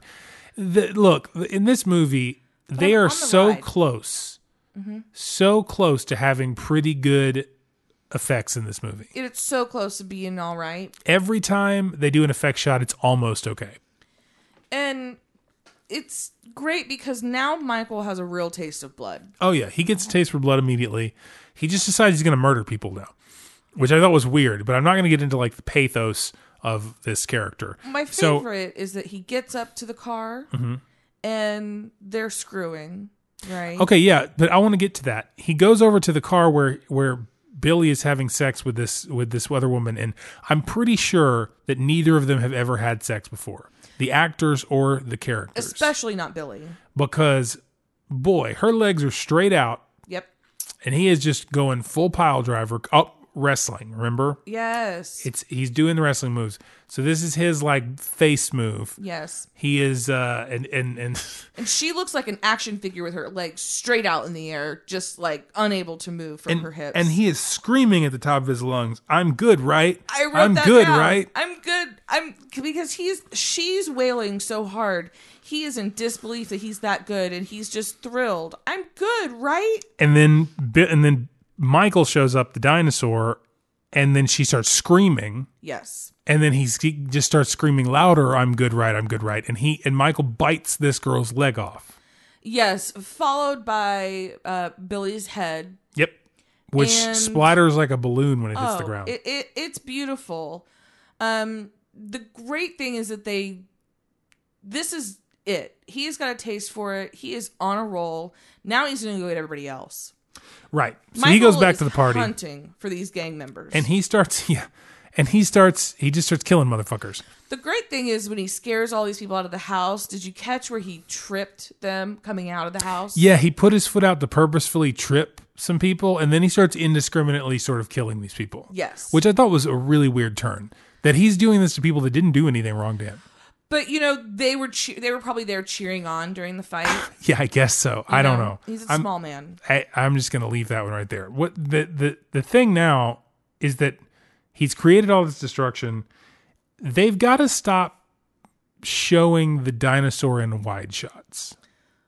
Yes. They had a lot of trouble with that, and it happens a few times where they feel like they need a wide shot of the dinosaur running away, and it is a green screen shot where the dinosaur moves, like wobbles, in a really poorly keyed green screen. Yes. For like a second.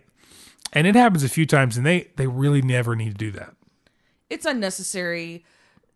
However, we do come up now to my favorite kill in the entire movie.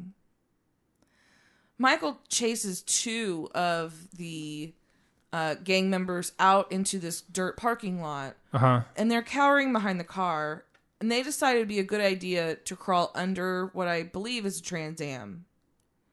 Oh, yeah, and then he squishes it on top of them. And it's great because when the sheriffs finally show up, my next favorite line between the two hillbilly cops is that his head?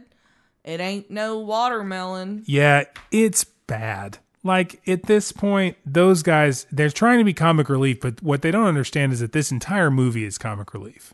Yes. There's not a character in this movie that doesn't provide some sort of comic relief. Correct. And in fact... Except Paul Walker. When the sheriffs... No, not intentionally. No, not intentionally. And the sheriffs do get to see some people who survived this massacre from the mechanical T-Rex. They encounter them in shock, and they say that they'll have to slap the shock Yeah, that out was of them. weird, too. I'm going to slap the shock out of him, and he just really wanted to slap that woman. I thought that was strange. But then we find out that we meet the sheriff. His name is Sheriff Black. Yes. So you've named the only African-American adult in this film Black, and then we find out very quickly that he is Byron's father. Yes. So now you have the only two minorities in this movie related. Yes. I know that they didn't have a lot of time, but maybe they could have grabbed one more black person who wasn't related to all of the other ones. They didn't need to be related. They didn't. They had no reason for that. There's Did not no need to be purpose related. for him to be related.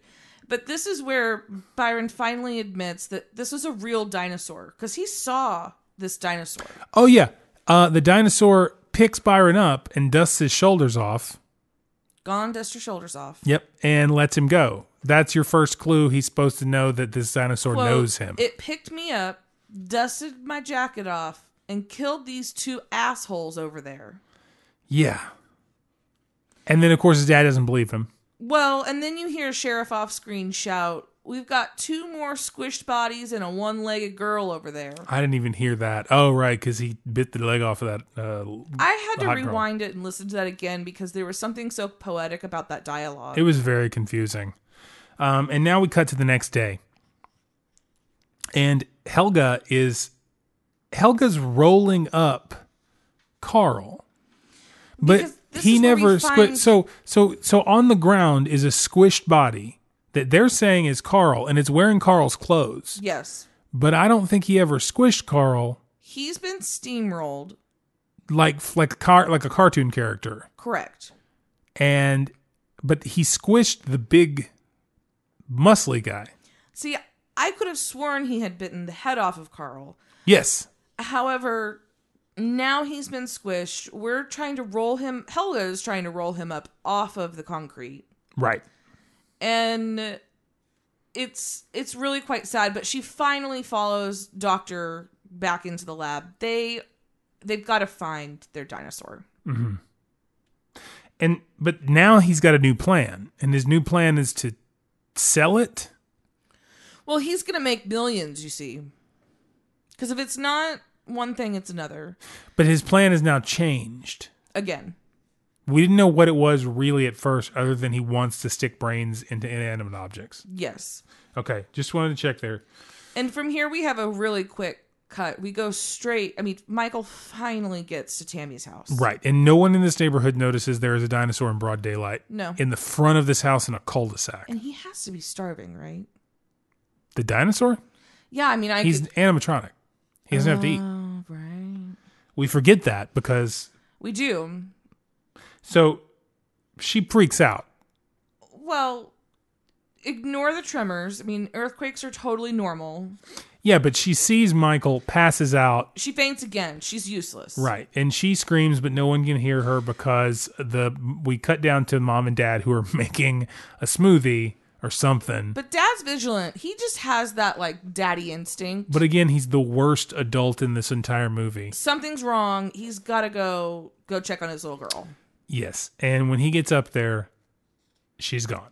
Oh, she's gone out the window. The place is a fucking wreck. It looks like Paul Walker just walked in the window again because he, is bad at that kind of thing. But Right. it's a wreck. Yeah, it's really messed up. And then we immediately get to and that would be the barn scene where we have where Tammy wakes up. Yes, and she wakes up and she has just as many questions as I do. Yeah, but does she? Because Well- it seems that okay, so this scene seems to portray to me that this character and Denise Richards are both very dumb. Yes. Because we know Denise Richards is not the brightest. Mm-hmm. But this character is probably the dumbest character she's ever played. Yes, probably. Because we have a charade scene. Yes, and it's so that she can be We pay off the fucking rose. Yes. Right. This was the most important thing because he pulls out the rose in an effort to communicate with her That somehow this dinosaur just had on him. and chomps it again for the callback of, see, it's me. No other. I'm the only weirdo who does that. Yeah, so Michael, brain, you have Michael's brain? Yep. She says you have Michael's brain like 5 times after this long, really poor charades montage And this where is she's trying. This is also where the score takes a turn because all of a sudden we're in a Lifetime movie. They're so in love. Oh, it gets serious again. It gets serious, and what's great is that Tammy immediately goes home, like you do, and when confronting her father, because she gets home to a crime scene investigation, Yeah, it's all good. it's all good. She's cool with this. She's cool. It's no big deal. She says, quote, there was a meteor or something.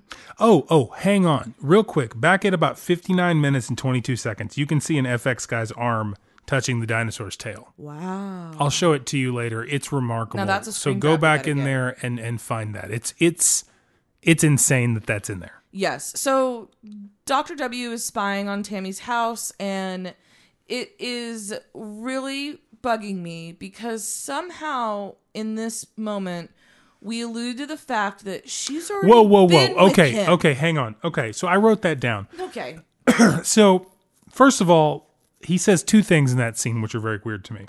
One, he says, if you want to catch a fish, you go where the bait is. Correct. So I don't want to have to really break that down, but that doesn't make a whole lot of sense. Well, jailbait here, Denise. That has nothing to do with it. No, you're right. He is making a fish metaphor that Correct. doesn't work. Correct. And then he says, quote, she's already been with him.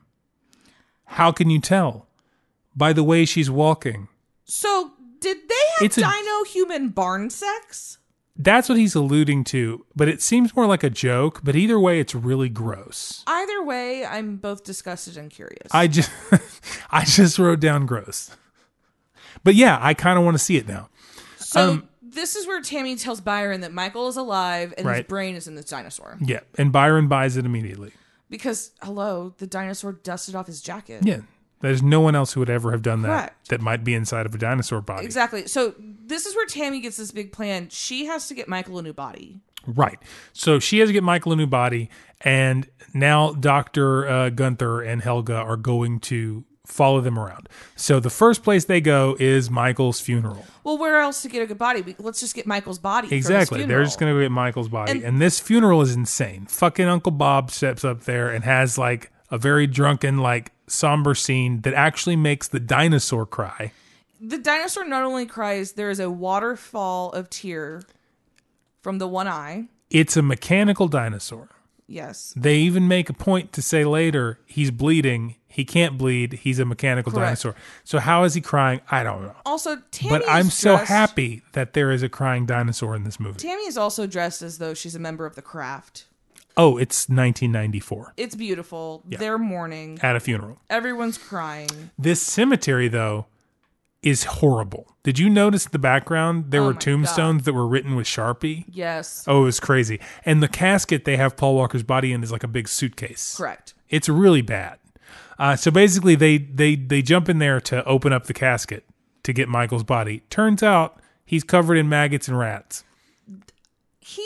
decomposed very quickly. so fast. Very quickly. He died like yesterday. Yes, and this is their moment. So they're trying to get the body, but watch out because here comes Dr. W and Helga. And then they have this back and forth thing. It's like a Three Stooges bit with rats, and they keep falling in the hole. Yes. And somehow magically, Tammy and Byron win this battle and get them tied up and put into the car. Correct. So they're in this big van, this truck. It is a yellow Tonka dump truck. Yep, that is 100% made to carry this dinosaur. And he is riding around, having the time of his life, Yep. standing up in the back like a teenager in a limo on his way to prom. 100%.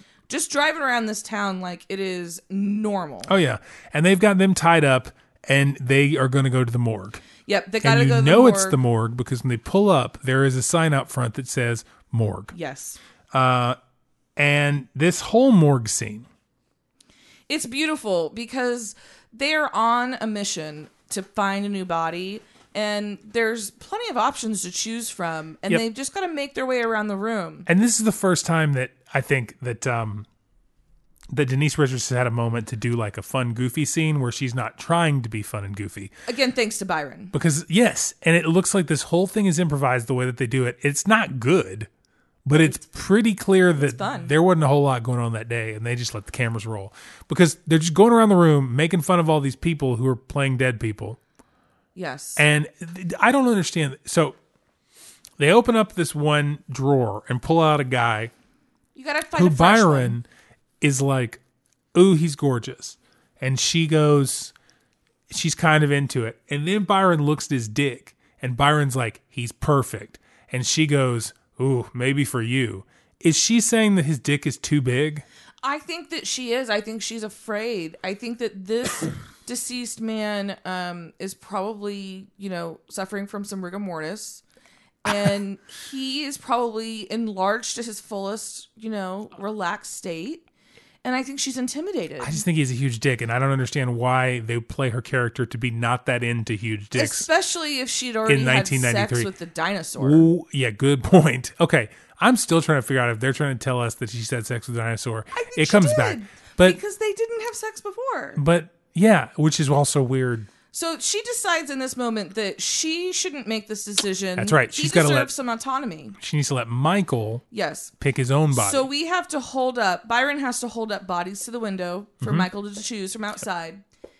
None of these bodies are good enough, and the cops show up, so they've got to bolt. Well, and it's weird because they go through all of them, and one's too short, and then the next one, she says it's this like older black guy, and she, and he says no, and then Byron's like, "Is this a race thing?" And she's like, "No, he just wants somebody cute." Right. Because Which was- he's too old. Because he was too old. But it was weird because it did seem like they were trying to say Yes. that this guy is black, Specifically because the next person is an Asian. is man. Asian, and then they didn't comment on his race. No, but then they hold up the blonde girl again, and he has to think about it. Yeah, he has to think about it for a second because, he'd like to maybe be a chick, Because why not? because boobs. Right. And It's a real weird thing. Byron makes a comment that they could be like a throuple, Yeah. And which then, is interesting and very progressive for 93. yeah, there's a lot of very confusing, like, okay, so Byron being this gay character, I mean, I wouldn't say it's the most progressive portrayal, but there's certainly some positivity in there. I just, it's very weird, and there's a lot of borderline in this scene that's real weird. Well- But it's a bonkers scene. The thing is that Michael never really gets to pick a body because we hear sirens. Yeah, the cops show up, And Helga and the doctor escape from the truck somehow. hopping away.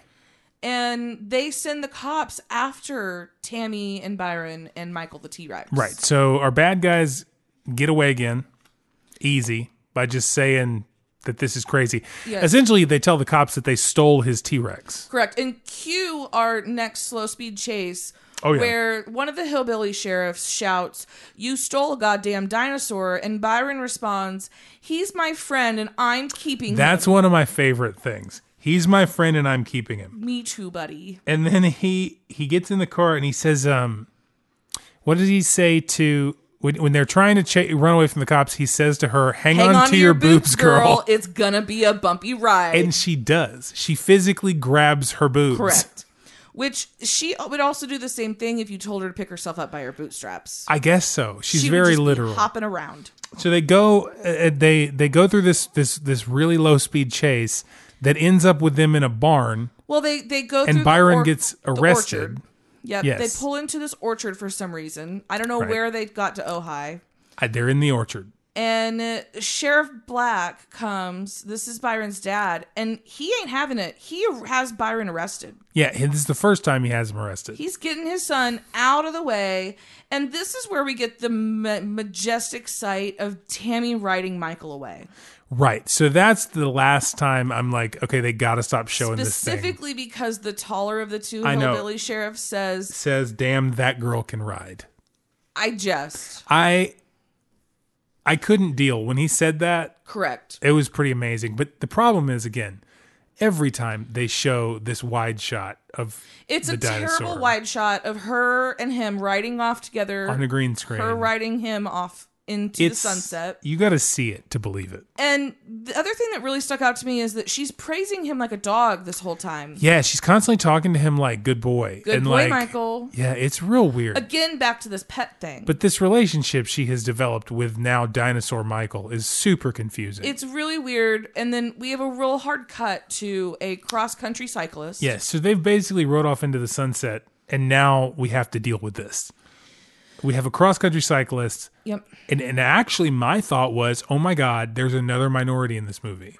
There's a third African-American person in this movie. I got really excited. And then I quickly realized it's just Byron in a full cross-country biker gear because he's got to really hammer home the fact that he drove a long way on his bike to get there. Yes, and he's part of a boys' club. Yes. Of cyclists. I saw this on the back of his thing.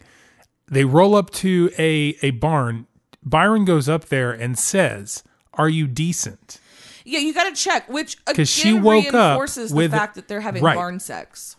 So she's definitely fucking this dinosaur. Has to be. And I'm still trying to figure that out. Do they want us to T-Rexes think have that? as little things as they do arms? I don't know. I know nothing about it. You know what? Of all the things of dinosaurs that I know about and wanted to learn about as a kid, I never thought about dinosaur penises. Interesting. I'm going to have to Google that The later. whole world are looking for these two. Yes. So it's a big deal at this point. So everyone knows what's going on. And consistently enough, Tammy is still all about trying to find a body for Michael. Right. That's their goal. They now just really want to find a body to put Michael in. And the cops show up. Yep. They were following Byron. They were following Byron very closely, by the way, down a dirt road. There's no world in which he didn't hear that car. Oh, but he's convinced he was not tailed. He was not tailed. So our two bumbling the cops show up, and It's a hostage situation. They confirm that it's the dinosaur. Yep. Then more cops show up, meaning the other two Crown Vics, they clearly got to rent two cop cars, and then they just had two Crown Vics that they stuck little flashy The lights only on top of. non-convertibles in the film are Yeah. police cars. And They need something that's white besides her. What? Because they have to go out and buy. okay. So they tells decide her. they're going to wave a white flag and give up without letting the dinosaur go out. So they come out waving her bra on a stick. And Byron literally says, "We need something white besides you." And then they come out with a bra. Correct. And then they come out, and Gunther and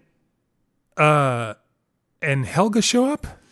The crazy doctor shows up out of How nowhere. do they know where they are? And Tammy starts screaming because he put her boyfriend's brain in that thing. She keeps letting them know. And Dr. Gunther shows up with a big old gun that's definitely not a tranquilizer gun, but he keeps telling the cops it's a tranquilizer gun. And then by invoking the American economy and saying that He's going to put America back on he's top. going to put America back on top, he's going to MAGA, they let him go shoot the dinosaur. He That's the convinces thing. everyone. It's totally fine. That's all it takes. It's all good. I'm a doctor. Don't worry. I got this. Yep. And in the midst of all this, the Sheriff Black has his son arrested again, which is a weird thing Yes. that he keeps doing. I find that it's some kind of strange commentary on raising a queer child in 1993. I don't know. It's very weird. So the Dr. Gunther goes to the barn with his gun and immediately gets his body split in half by the dinosaur. Immediately. There's unceremoniously. No build-up. Yes. They kill Dr. Gunther. Dunzo. And then to which... Chunking remains at Helga. And Helga just runs away. And then this is when the cops start shooting, and Tammy and Byron start crying. They're crying and screaming, and everyone is firing at this animatronic dinosaur. And this all happens. This happens so fast.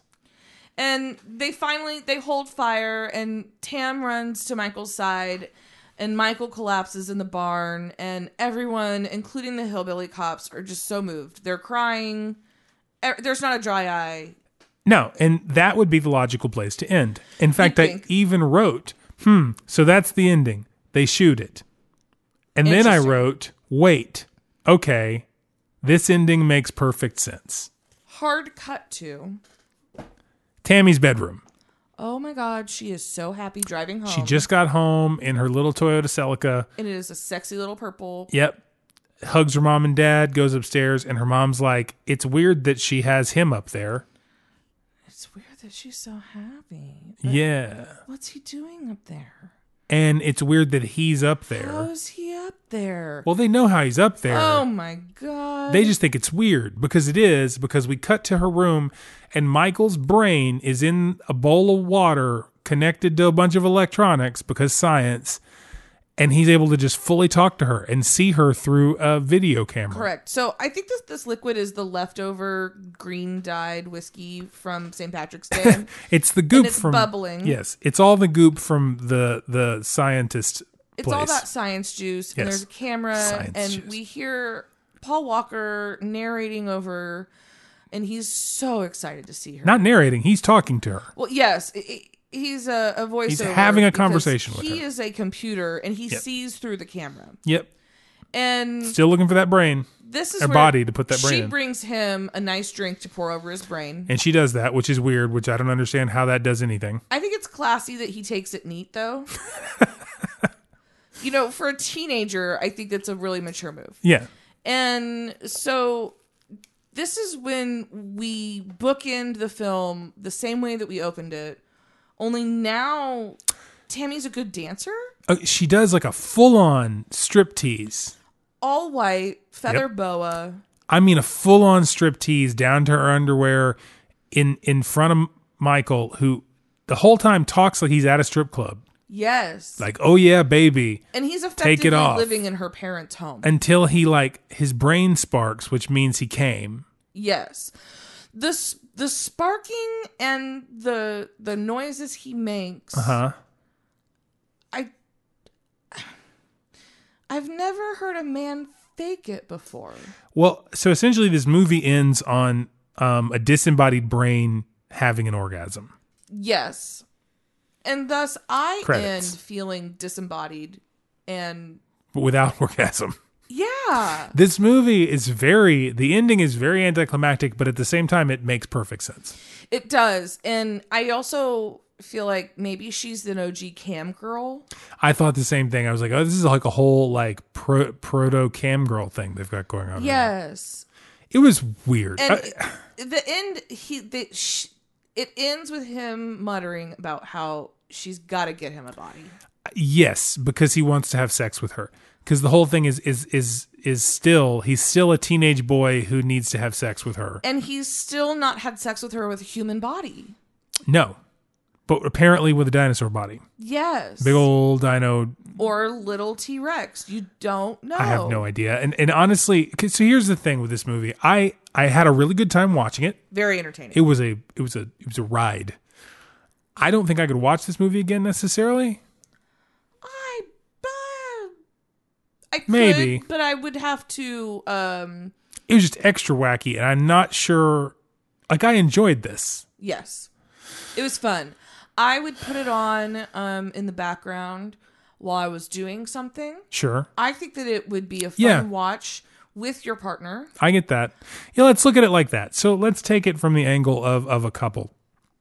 If you took at what point in a relationship should you share this movie with your significant other? Wow. Okay. So I think that this is a good 6-month movie. Oh, okay. I say you use this movie early on to see what your partner is made of. Right. You need to get through the gore. You need to get through the missing body. Sure. You need to get through the dick grabbing. Right. You need to know what kind of partner you really have and what they can stand. Yep. And if your partner can't enjoy any part of this movie, then they might not be able to enjoy you. Like if you watch this movie, with your significant other, I think you're probably right. Somewhere in that 6-month range. I'd say like 3 to 6 months. You're not living together yet. Yeah. You know what I mean? You're not like, you want this before you move in with the person. Because you really want to know how they're going to respond to this. And you really want to know whether or not you got yourself a girl that you can look at in all seriousness and just say, hold on to your boobs, girl. It's going to be a bumpy ride. I think that's what you're looking for. Yeah. And I'd have to say, if we want to rate this thing, I think for this one, What kind of rating scale you want to give this one? I say we need to rate this on a scale of 1 to 10. 1 to 10 things Helga would put in her mouth. Oh, okay. Oh, I'm gonna give this a I'm gonna give this 6 things to put in Helga's mouth. 6, huh? Yeah. See, I had a lot of fun. It left me with a lot of questions. Right. But it was definitely an energizing movie. Yeah, I'm right there with you. I'm gonna say it confused me so much sometimes. But I think when you get past the idea, now that I know it was just like they had a week, they just made some bullshit up and then shot it. It tracks a lot more. So I'm going to give this 5 things that Helga would put in her mouth. And I think that's really fair. Right in the middle. 6 and 5. I think we're right there. It's a lot of fun. I think this would be more fun with a group of people. Yes. Watching it by yourself, it's like, this would be a great barometer for figuring out, that new friend's boyfriend, if he's worth hanging out and investing. Ooh, that's a good one. Yeah, if you've got a friend who just got together with somebody, invite them over and watch this thing. Watch this thing in a group, a couple of couples. If anybody hates this movie and in like not a fun way hates it, then that person needs to leave, because it's a very fun movie. It's just not. There are a lot of genre movies that I like better. Sure. This one is bad. Yeah. Oh, unequivocally. It's not a good movie. Oh, but it's fun. But it's certainly fun, and it's definitely a gem that I'm glad that we've all discovered recently. And, I might come back to it in a couple months or maybe a year or so once the taste is kind of worn off. Yep. I don't know that I'll be able to make it through without having to pause for the occasional freak out and scream and cackle of laughter. But I'll know now on the second time around that I don't need to pause for it. I'm not going to miss anything. That's fair. That one line was it. Yeah. There's so many one lines. This movie has a lot of lines. I'm going to think about this thing for a while. I'm glad that we saved this for this whole corona apocalypse self-quarantining situation. This is a good one for that. And there'll be many more to come. 100%. And there will be many more to come. And if you would like to reach out to us and, I don't know, make suggestions, things that you'd like to see us do, if you have questions, if you want advice for you and your significant other, I'm sure that we could come up with a nice segment of couples advice, particularly pertaining to how you deal with someone that likes these type of movies. You can shoot us an email at b.trothed, TROTHED, @gmail.com. That's b.trothed@gmail.com. And if you want, you can follow me on Instagram, etc., which at I am Chris Hayden. And I am at Katie May 2K on the Instagrams and all that stuff. Please, we're going to try to do these, I guess, while we're in this whole quarantine time. We might try to put them out twice a week for a little while. Why not? Just 'cause we're I'm here. watching a lot more movies than that, so Yeah. we might as well. So we're going to do that. We're going to give it a shot to do 2 a week for a little while, at least until we have a better idea of what's going on in the world. And then we'll probably just taper it off to 1 a week, kind of do a normal schedule. But for now, you're going to get some content, like it or not. So make sure you rate and review, leave a comment, shoot us an email again at b.trothed@gmail.com. And until next week, Peace out and die. peace out and die. Wait, what did she say? Fuck off and die? Fuck off and die. Okay. So until next week, Fuck off and die. fuck off and die.